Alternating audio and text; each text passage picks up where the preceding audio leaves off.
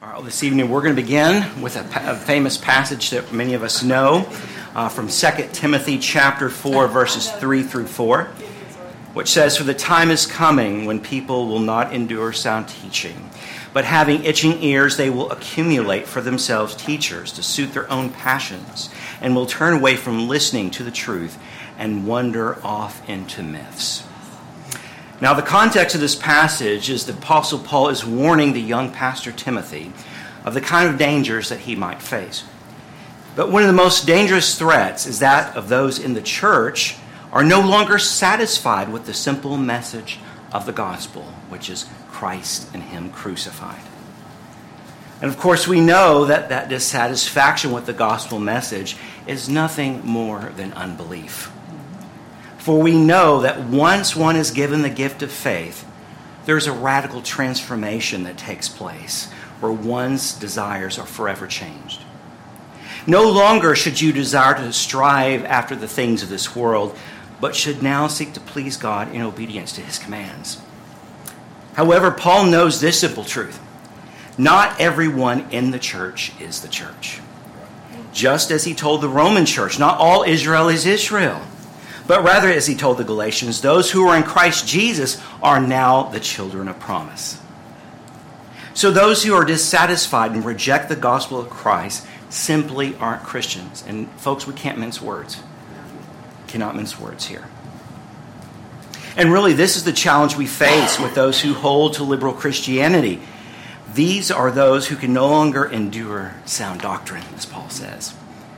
But the problem with liberal Christianity is that it sounds so good to our modern sensibilities, right? It promises to keep what it considers the good parts of the Christian faith, like love and acceptance, but then removes the parts it deems unacceptable, like the doctrine of sin and retribution.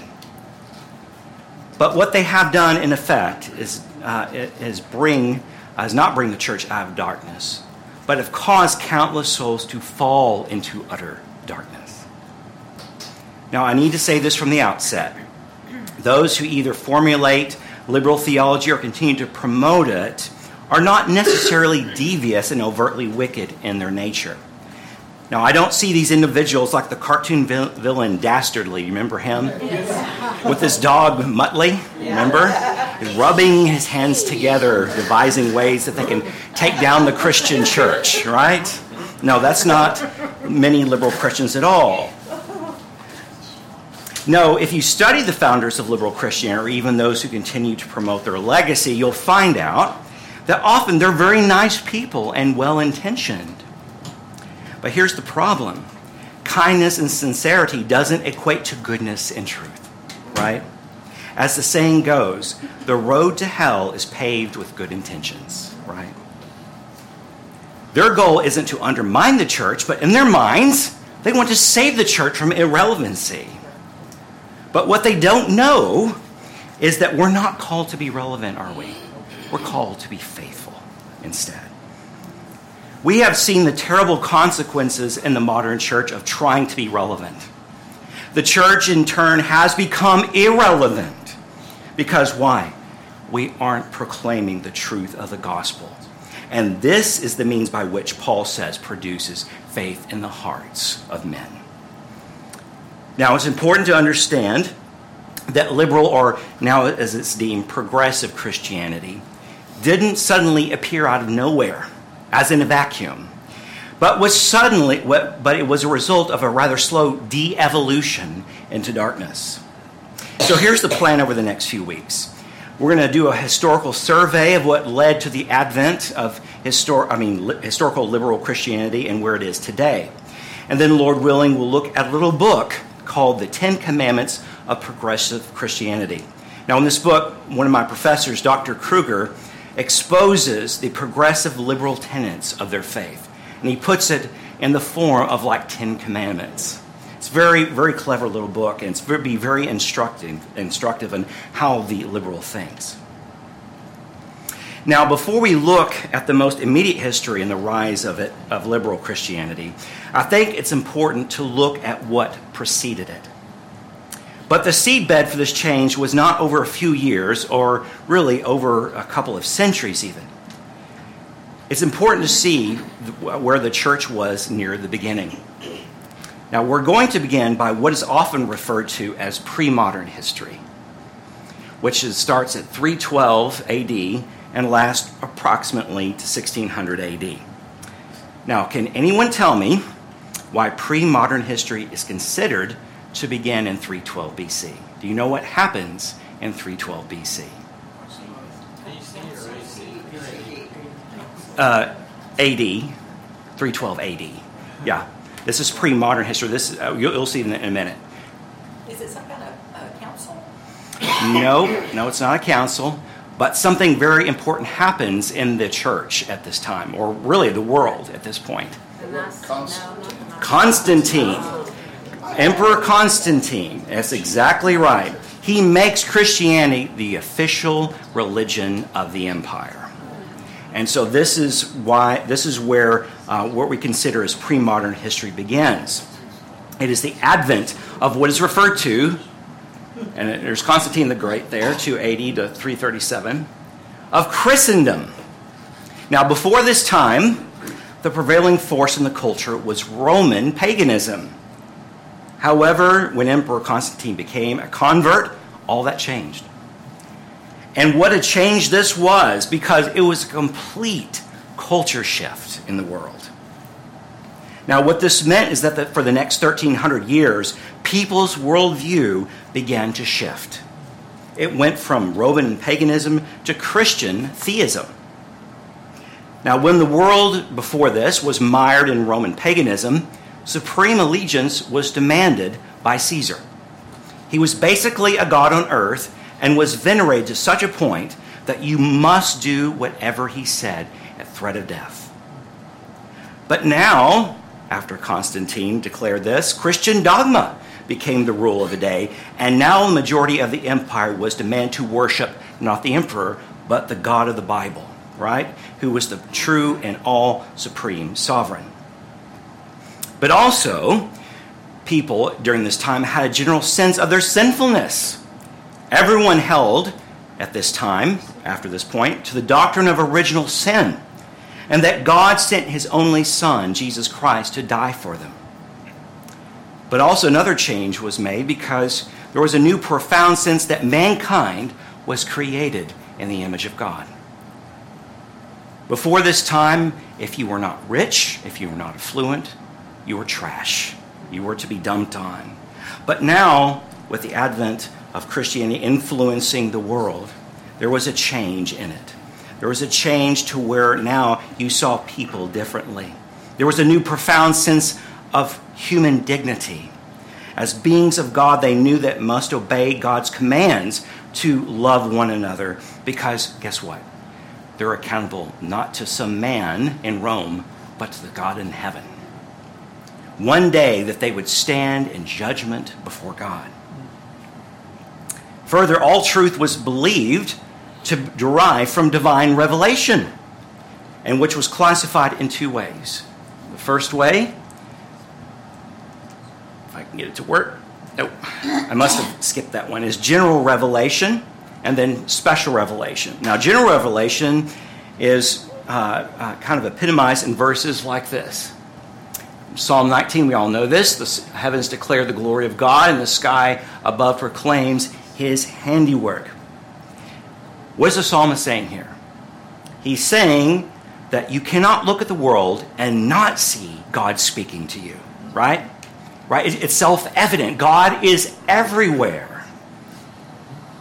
The Apostle Paul in Romans chapter 1 gives us another one, that all men are without excuse, right? We all know this verse. For his invisible attributes, namely his eternal power and divine nature, have been clearly perceived ever since the creation of the world in the things that have been made. So as we can see, God has revealed himself, and therefore in the end, man is without excuse. So he will give an account of why he didn't serve the God that is. But then there's special revelation. This is how God revealed himself through his holy scriptures.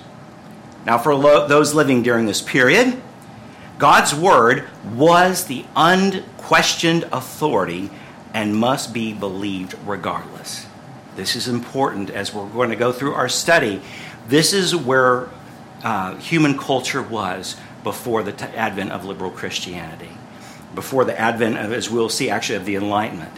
Everyone believed in the unquestioned authority of Scripture. This was God's word from on high, and it was not to be questioned.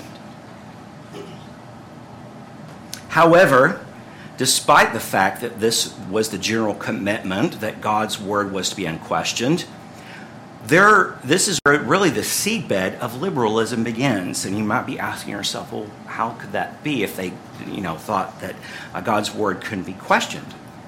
But if you think about it for a minute, it makes sense. Because it was during this time that the church began to elevate church tradition to be on par with scriptures. Right? And really, if you think about it, this is the problem with liberalism. That Scripture isn't the ultimate authority, is it? But what seems right to them. Church tradition is really the same thing, especially if church tradition conflicts with what the Word of God says. And that was what led, as we will see here in a few minutes, to the Protestant Reformation. Right? Men were doing things that were right in their own eyes, as opposed to not really, instead of questioning what Scripture says. But as we know, we can't go on what seems right to us. Why? Because as Proverbs says, that when we do, there is a way that seems right to man, but in its end is the way to death. Now, another characteristic of those who lived in this period was that objective truth was taken for granted. This was not a thing such as relative truth. What's true for you is true for you, but not for me. No, this was the thinking of the old pagan Roman culture. So this subjective truth was something that these people would have been familiar with, but it was a doctrine of long ago. Do you remember what Pontius Pilate said to Jesus Christ? He said, "What is truth?" Right? Jesus Christ is proclaiming the truth of who he is right to this man's face. Truth incarnate. Truth incarnate, right. You couldn't have a clearer demonstration, manifestation of truth. It is ironic. And yet the darkness is there. And so he doubts in himself whether or not truth can be attained. So this is something, as we're going to see, is a very old doctrine rehashed as it comes up in liberal Christianity. This whole idea of, can truth be found? Do you remember when we went through the book of Job? In Job chapter 28, whenever he contemplates the nature of wisdom, whether wisdom can be found, right? And he questions this. He said, man can achieve all these great things. He can dive deep into mountains, cut holes out of this huge impenetrable rock. He can do all these marvelous things that no other creature in creation can do. But yet, what still eludes him? It's wisdom, right? And of course, we know what as he concludes, ultimately, is that God is the source of wisdom, right? Whenever man questions whether or not truth can be found, we know for a fact that he has strayed from the source of truth, right? Yeah, that's what I was about to add is you find in the Scriptures and by experience that the more you sit under the Word of God and the Spirit of God is active in you, then you learn more and more. Oh, yes. You're a disciple. You're maturing in the faith of the Spirit in you, but it's a repetition of hearing the Word of God proclaimed. And that's probably where the liberal Christian suffers, is not knowing the Word of God to begin with. Oh, absolutely. And or rejecting, they may be familiar with it, but rejecting what it says. Right. Because if they are of their father, the devil, and the devil knows very well what the Scripture says, right? Very well, probably more than any of us in here, off the top of his head. We might be able to recite it. But there is darkness there. There is darkness. There's unbelief. There is a hatred towards God that we know can only be remedied by the Holy Spirit, right?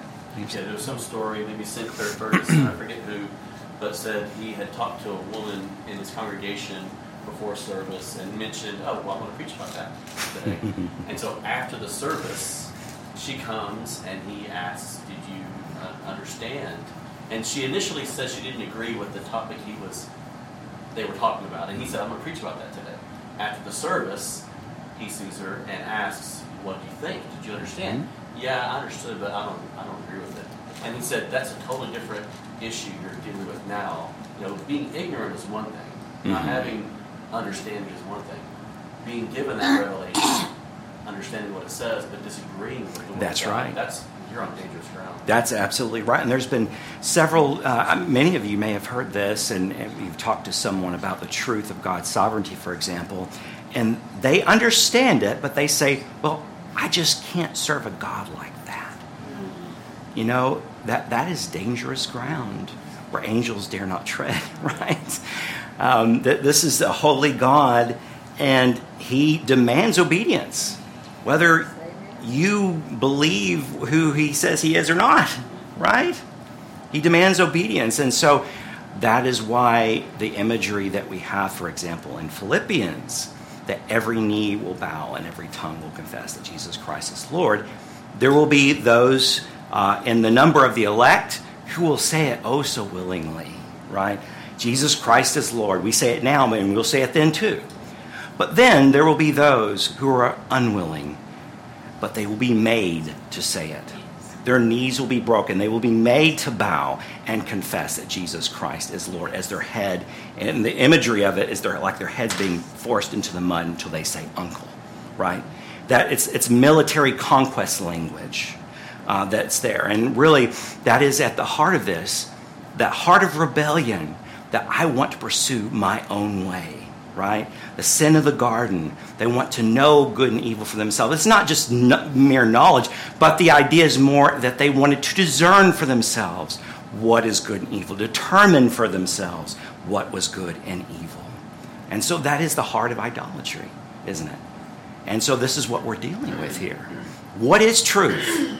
Right? What is truth? No, God's truth is eternal, right? It doesn't change. And so truth isn't subject to cultural preferences. But it's true despite the fact that prevailing of the winds of the day may think differently, right?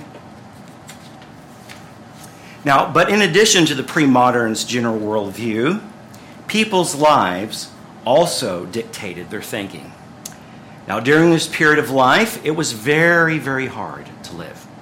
The mortality rate was very high in children. Women died in childbirth often. And the average life expectancy during this time was between 35 and 45 years old.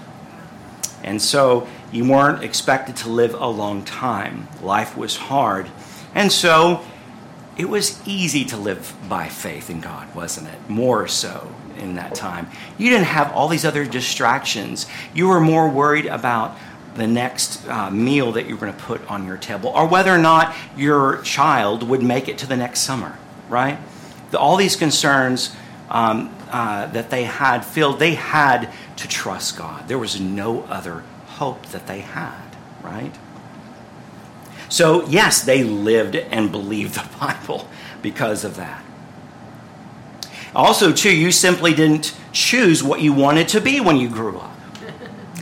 Vocations were generational. Oftentimes we don't think about this too often, but many of our last names are derived from the fact that this was true. If you were a smith, more than likely you were some kind of blacksmith or something of the sort, right? There's a tanner, there's yeah, exactly. All these surnames are derived from the fact that they were generally related to your vocation. And so, if your father was a blacksmith, then you were a blacksmith. And if your father was a latrine digger, well, unfortunately, you better get used to smelling bad for every day for the rest of your life, all right? Because that was your lot in life. Now, also, people were verbally uneducated during this period, and as well, and not very read as well. Now, it's been estimated, I found this interesting. It's been estimated that there is more information in a week's worth of the New York Times than the average pre-modern would encounter or read in their entire lifetime. They did not have access to writings. They were very, very ignorant in that way. Now, it's not to say that these people were stupid, right? In many ways, they were more wise than people like us who have access to more information because they had more wisdom. They knew how to apply the knowledge that they had, right? But despite this fact, there were many brilliant minds that were produced during this time. All of you know of St. Augustine in the 5th century, Anselm in the 11th century, and Thomas Aquinas in the 13th century. But for the most part, many people were simple in the church and basically dedicated to doing whatever the church told them to do. However, two major movements changed all of this. First, there was the Renaissance. Now, this period brought with it a change in worldview regarding how one saw knowledge itself. While most people were uneducated, the privileged few were able to pursue a higher learning, followed by the paradigm of what is referred to as scholasticism. Now, scholasticism was a mishmash of the work of the Greek philosopher Aristotle and Christian theology. However, this meant that these scholars would have to try and reconcile very divergent ways of thought. After you read Aristotle and read the scriptures side by side, you're not going to see much continuity there, right? But this is what they were attempting to do. They were so fascinated by the works of Aristotle, they thought, this surely must be true, and we're going to try to make this work. Unfortunately, this led to some very unbiblical beliefs becoming widely accepted in the church.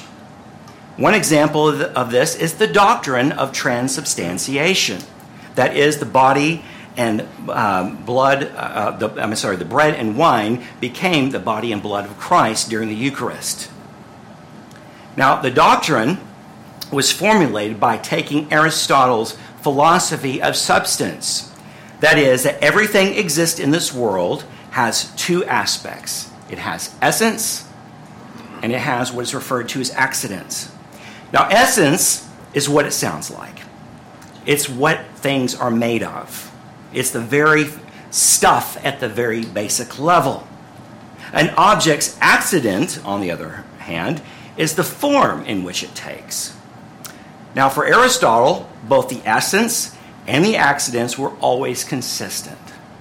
So if you have a person, their stuff is the matter, is the DNA, but then they take the form of a biped, right? A biped humanoid or whatever, how you choose to name it, right? Is always consistent.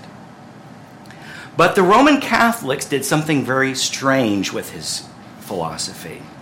They took Aristotle's philosophy and said a miracle happens in the Eucharist. Now, before the Eucharist ceremony, the bread and wine's essence, in other words, the stuff in which it's made, is bread and wine. And likewise, its form is also what? Bread and wine. Okay? But after the priest speaks the magical words, hoc est corpus, this is my body, the essence of the bread, they say, and the wine changes to the body and blood of Jesus Christ.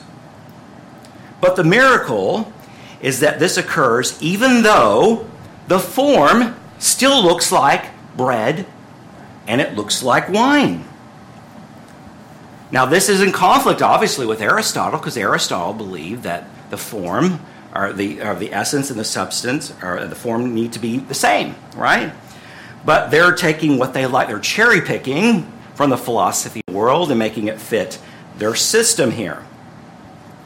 So while the bread and the wine may look like bread and wine, they are now actually the body and blood of Christ. Now, this doctrine was formulated, or more refined, by Thomas Aquinas. And Thomas Aquinas kind of took Aristotle's philosophy, because people were wondering, because for centuries before that, They were saying, this becomes the body and blood of Christ. But people are looking at it and saying, I don't believe that. I'm looking at that, looks like bread and it looks like wine. Right?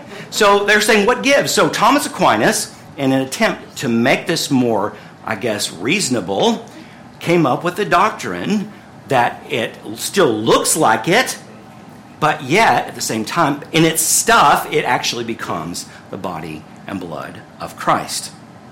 So you can see some strange stuff occurred during this time. But the Renaissance change to the cultural shift regarding knowledge could be summarized in one phrase. Ad fontes. We all know that, right? Back to the sources. So this actually began, many of us try to attribute this to the Reformation, but actually this saying came a little over 100 years before Luther came on the scene. This is during the Renaissance, where we have those artists and philosophers pondering actually older works. Up to this time, Greek philosophy, specifically Aristotle, ruled the day. You read either Aristotle or you read the Bible. Now, with the Renaissance, they started discovering older works from all of antiquity, and they began to look further back. But guess what? Also happened during this time is the fact that the old church fathers were also found during this time. Roy? You can almost see comparison with the world is now back then, because they're trying to figure out what the scriptures mean, and the world today is still doing the same thing. There's no change. Yeah, that's a good point. They are trying to, like in Aquinas' case, he's trying to rationalize the scripture. Because you can't get away from the fact that Jesus says, this is my body and this is my blood. The question is, does it literally become the body and blood of Christ? Now, as we've mentioned, here lies the danger. There's usually two dangers that come along with considering the Lord's Supper. One of the dangers is, like we mentioned, transubstantiation, where you actually believe that the bread and wine actually become the body and blood of Christ. But there is actually an opposite extreme that happens in many churches today, is that the Lord's Supper is just an empty memorial, where we just remember that Jesus died and how wonderful, and we get sad during this time, and we remember, but nothing else happens. But the fact of the matter is that Jesus says, this is my body and this is my blood. And this is, you remember the debate between Zwingli and Luther. Again, what was the whole thing? Zwingli would say, the flesh profits nothing. And then Luther would say, but this is my body, this is my blood. And they would go back and forth because they saw the problem here, that there is a lack of understanding. And John Calvin kind of, I think this is what we hold to here, that yes, during the when we take of the elements of the bread and wine, or grape juice and wafer, if you please, what happens there is that there is something going on. It doesn't transform into the body and blood of Christ, but through it, we are unified with Christ. Through the Holy Spirit. We are communing with God. So, because the imagery is that Christ bids you come to his table. It's an invitation of covenant. And therefore, because of that, there is a sense by when you partake of the bread and wine, the Holy Spirit makes up the difference. He makes the difference of time and space. And we are actually, just like in worship service, we are actually transported to the throne room and are communing with him. So you can see why Paul's language, him of warning that you should discern the Lord's body, that is, it's a real thing. It's not just imagining something. There is a sense by you are actually in the presence of the Lord's body during communion. And so that's why it's a reverent and holy act. You better make sure that you're right with God before you partake. David? When you're talking about that, it reminds me of the fact that we're the Spirit dwells in us. Yes, yes. And all of that has to do with the very thing you're talking about. Because if we know the Spirit dwells in us, we're able to have that communion together. Absolutely. Absolutely. And that's it's the one thing the Catholics don't have. That's exactly right. That's exactly right. So again, whenever therefore when we take communion, while we're not nervous. The priest during this ceremony, they would get nervous. In fact, Luther almost passed out. He was so worried about dropping the body of Christ and the blood of Christ that he about passed out. He was so nervous. He clammed up. He couldn't do it. But now we don't go to that extreme, but yet at the same time, if you're going into the presence of the King, how are you to act? Are you to act lackadaisically and casually? Are you about reverence and awe? And therefore, your complete attention needs to be focused on what's going on at that very moment because you're entering into Christ's presence. So again, but see that these kind of doctrines were formulated over time. We know, for example, the doctrine of Christ and the Trinity wasn't fully formulated in the first century. It took councils and time to hammer out, okay, this is not what it says. They're more concerned about what the Scripture says it's not, right? That's how they got to what is, right? They went from the negative and they arrived to what Scripture actually says. Because what's the problem? Is in our fallen natures, we can't comprehend the holiness of God. We cannot comprehend the greatness of God and what He has revealed to us fully. Right, Barry? So on the board where you say back to the sources, did they get to the point where they had to reanalyze what they thought was right? Yes. It was missing. That, and we're going to get to that, Barry. I'm glad you're bringing that up. Going back to the sources, because what this did is it broadened the common person's understanding of what was possible in learning. They only thought they had basically two choices. You studied Aristotle or you studied the Scriptures, but during this time there was a great recovery of all these ancient works, including the Church Fathers. A lot of the problem with the Roman Catholic Church going into error was not just the fact that they neglected to read the Scriptures, but they also neglected to read the early Church Fathers too. And they started to see, and men like Luther and others started to see that, hey, wait a minute, what we've been told is not what, certainly, first of all, what Scripture says, but secondly, what the general, actually church tradition from the beginning has been. So you can see where this is going to be a paradigm shift for a lot of people.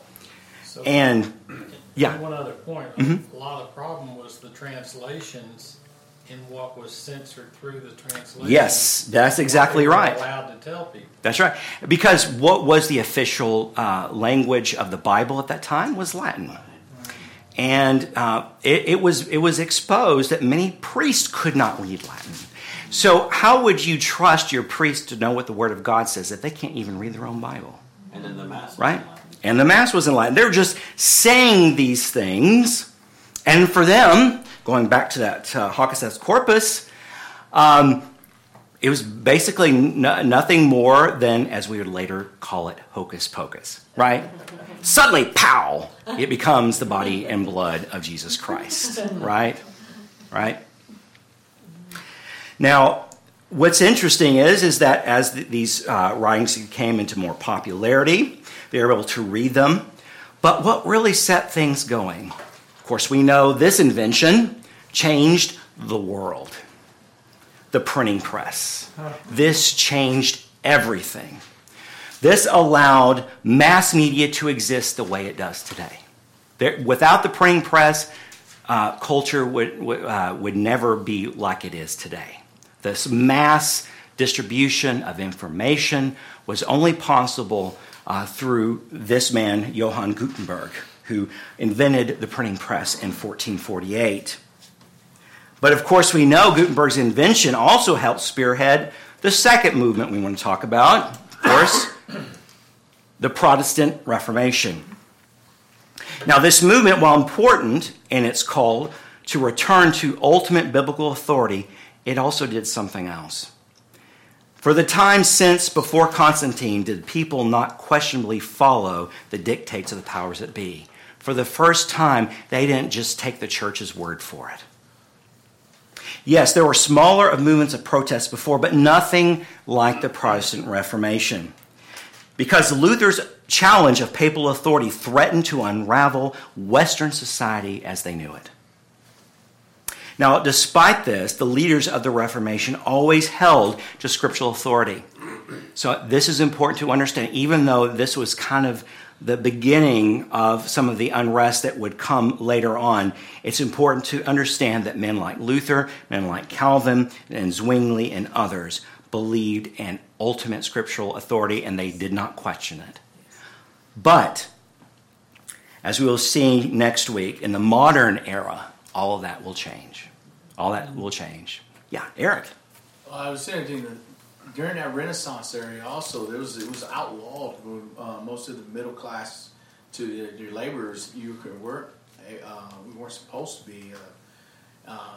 They kept them illiterate. Yes. So they can control what they were reading or hearing, because whatever the church said is what they took. Right. They weren't able to have Bibles in their homes unless you were upper class. Right. And even then, you couldn't have congregations. I mean, because it was against yes. laws. Yeah. And even if you had a Latin Vulgate in your home, good luck reading it, right? Yeah. Good luck reading it, unless you could speak Latin, which meant that you were very well educated.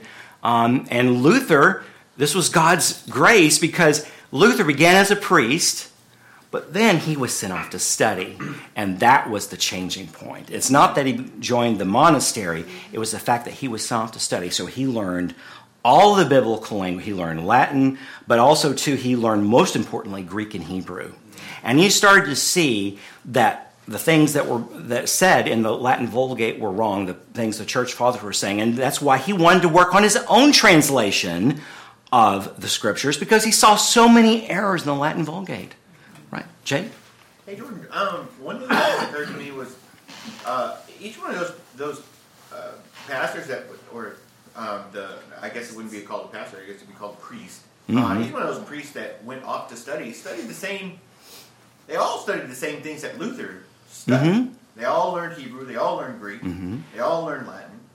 And so obviously we know the Lord had a plan, and that's right. That He used, and He set apart Luther.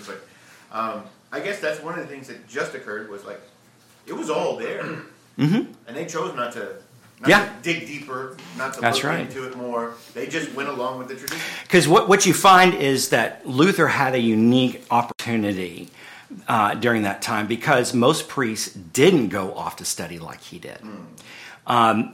It was a select few. And in fact, what you find, for instance, like Erasmus, and his dialogues with Erasmus, and he's basically saying that he agrees a lot with what Luther says, but he just can't go along with undermining church authority. Mm. So he knows, for example, Erasmus had the first Greek New Testament.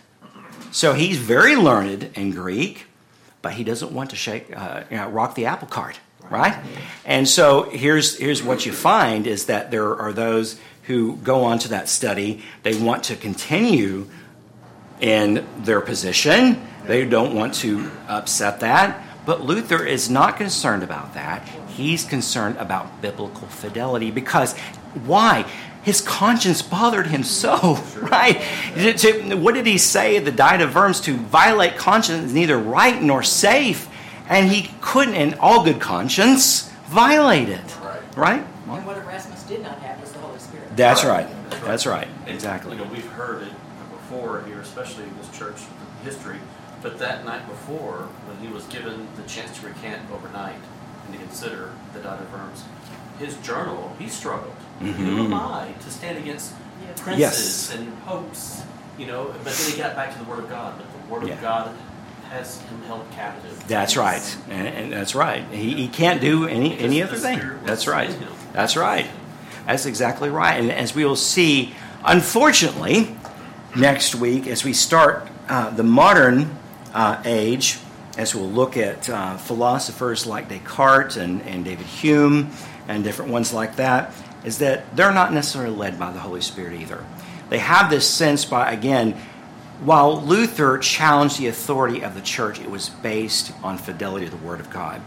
These men will challenge the existing order because it doesn't make sense to them. Skepticism. It's skepticism, right. In fact, the skepticism will be the word of the day, so to speak, in the modern age. It will kind of encapsulate or summarize that.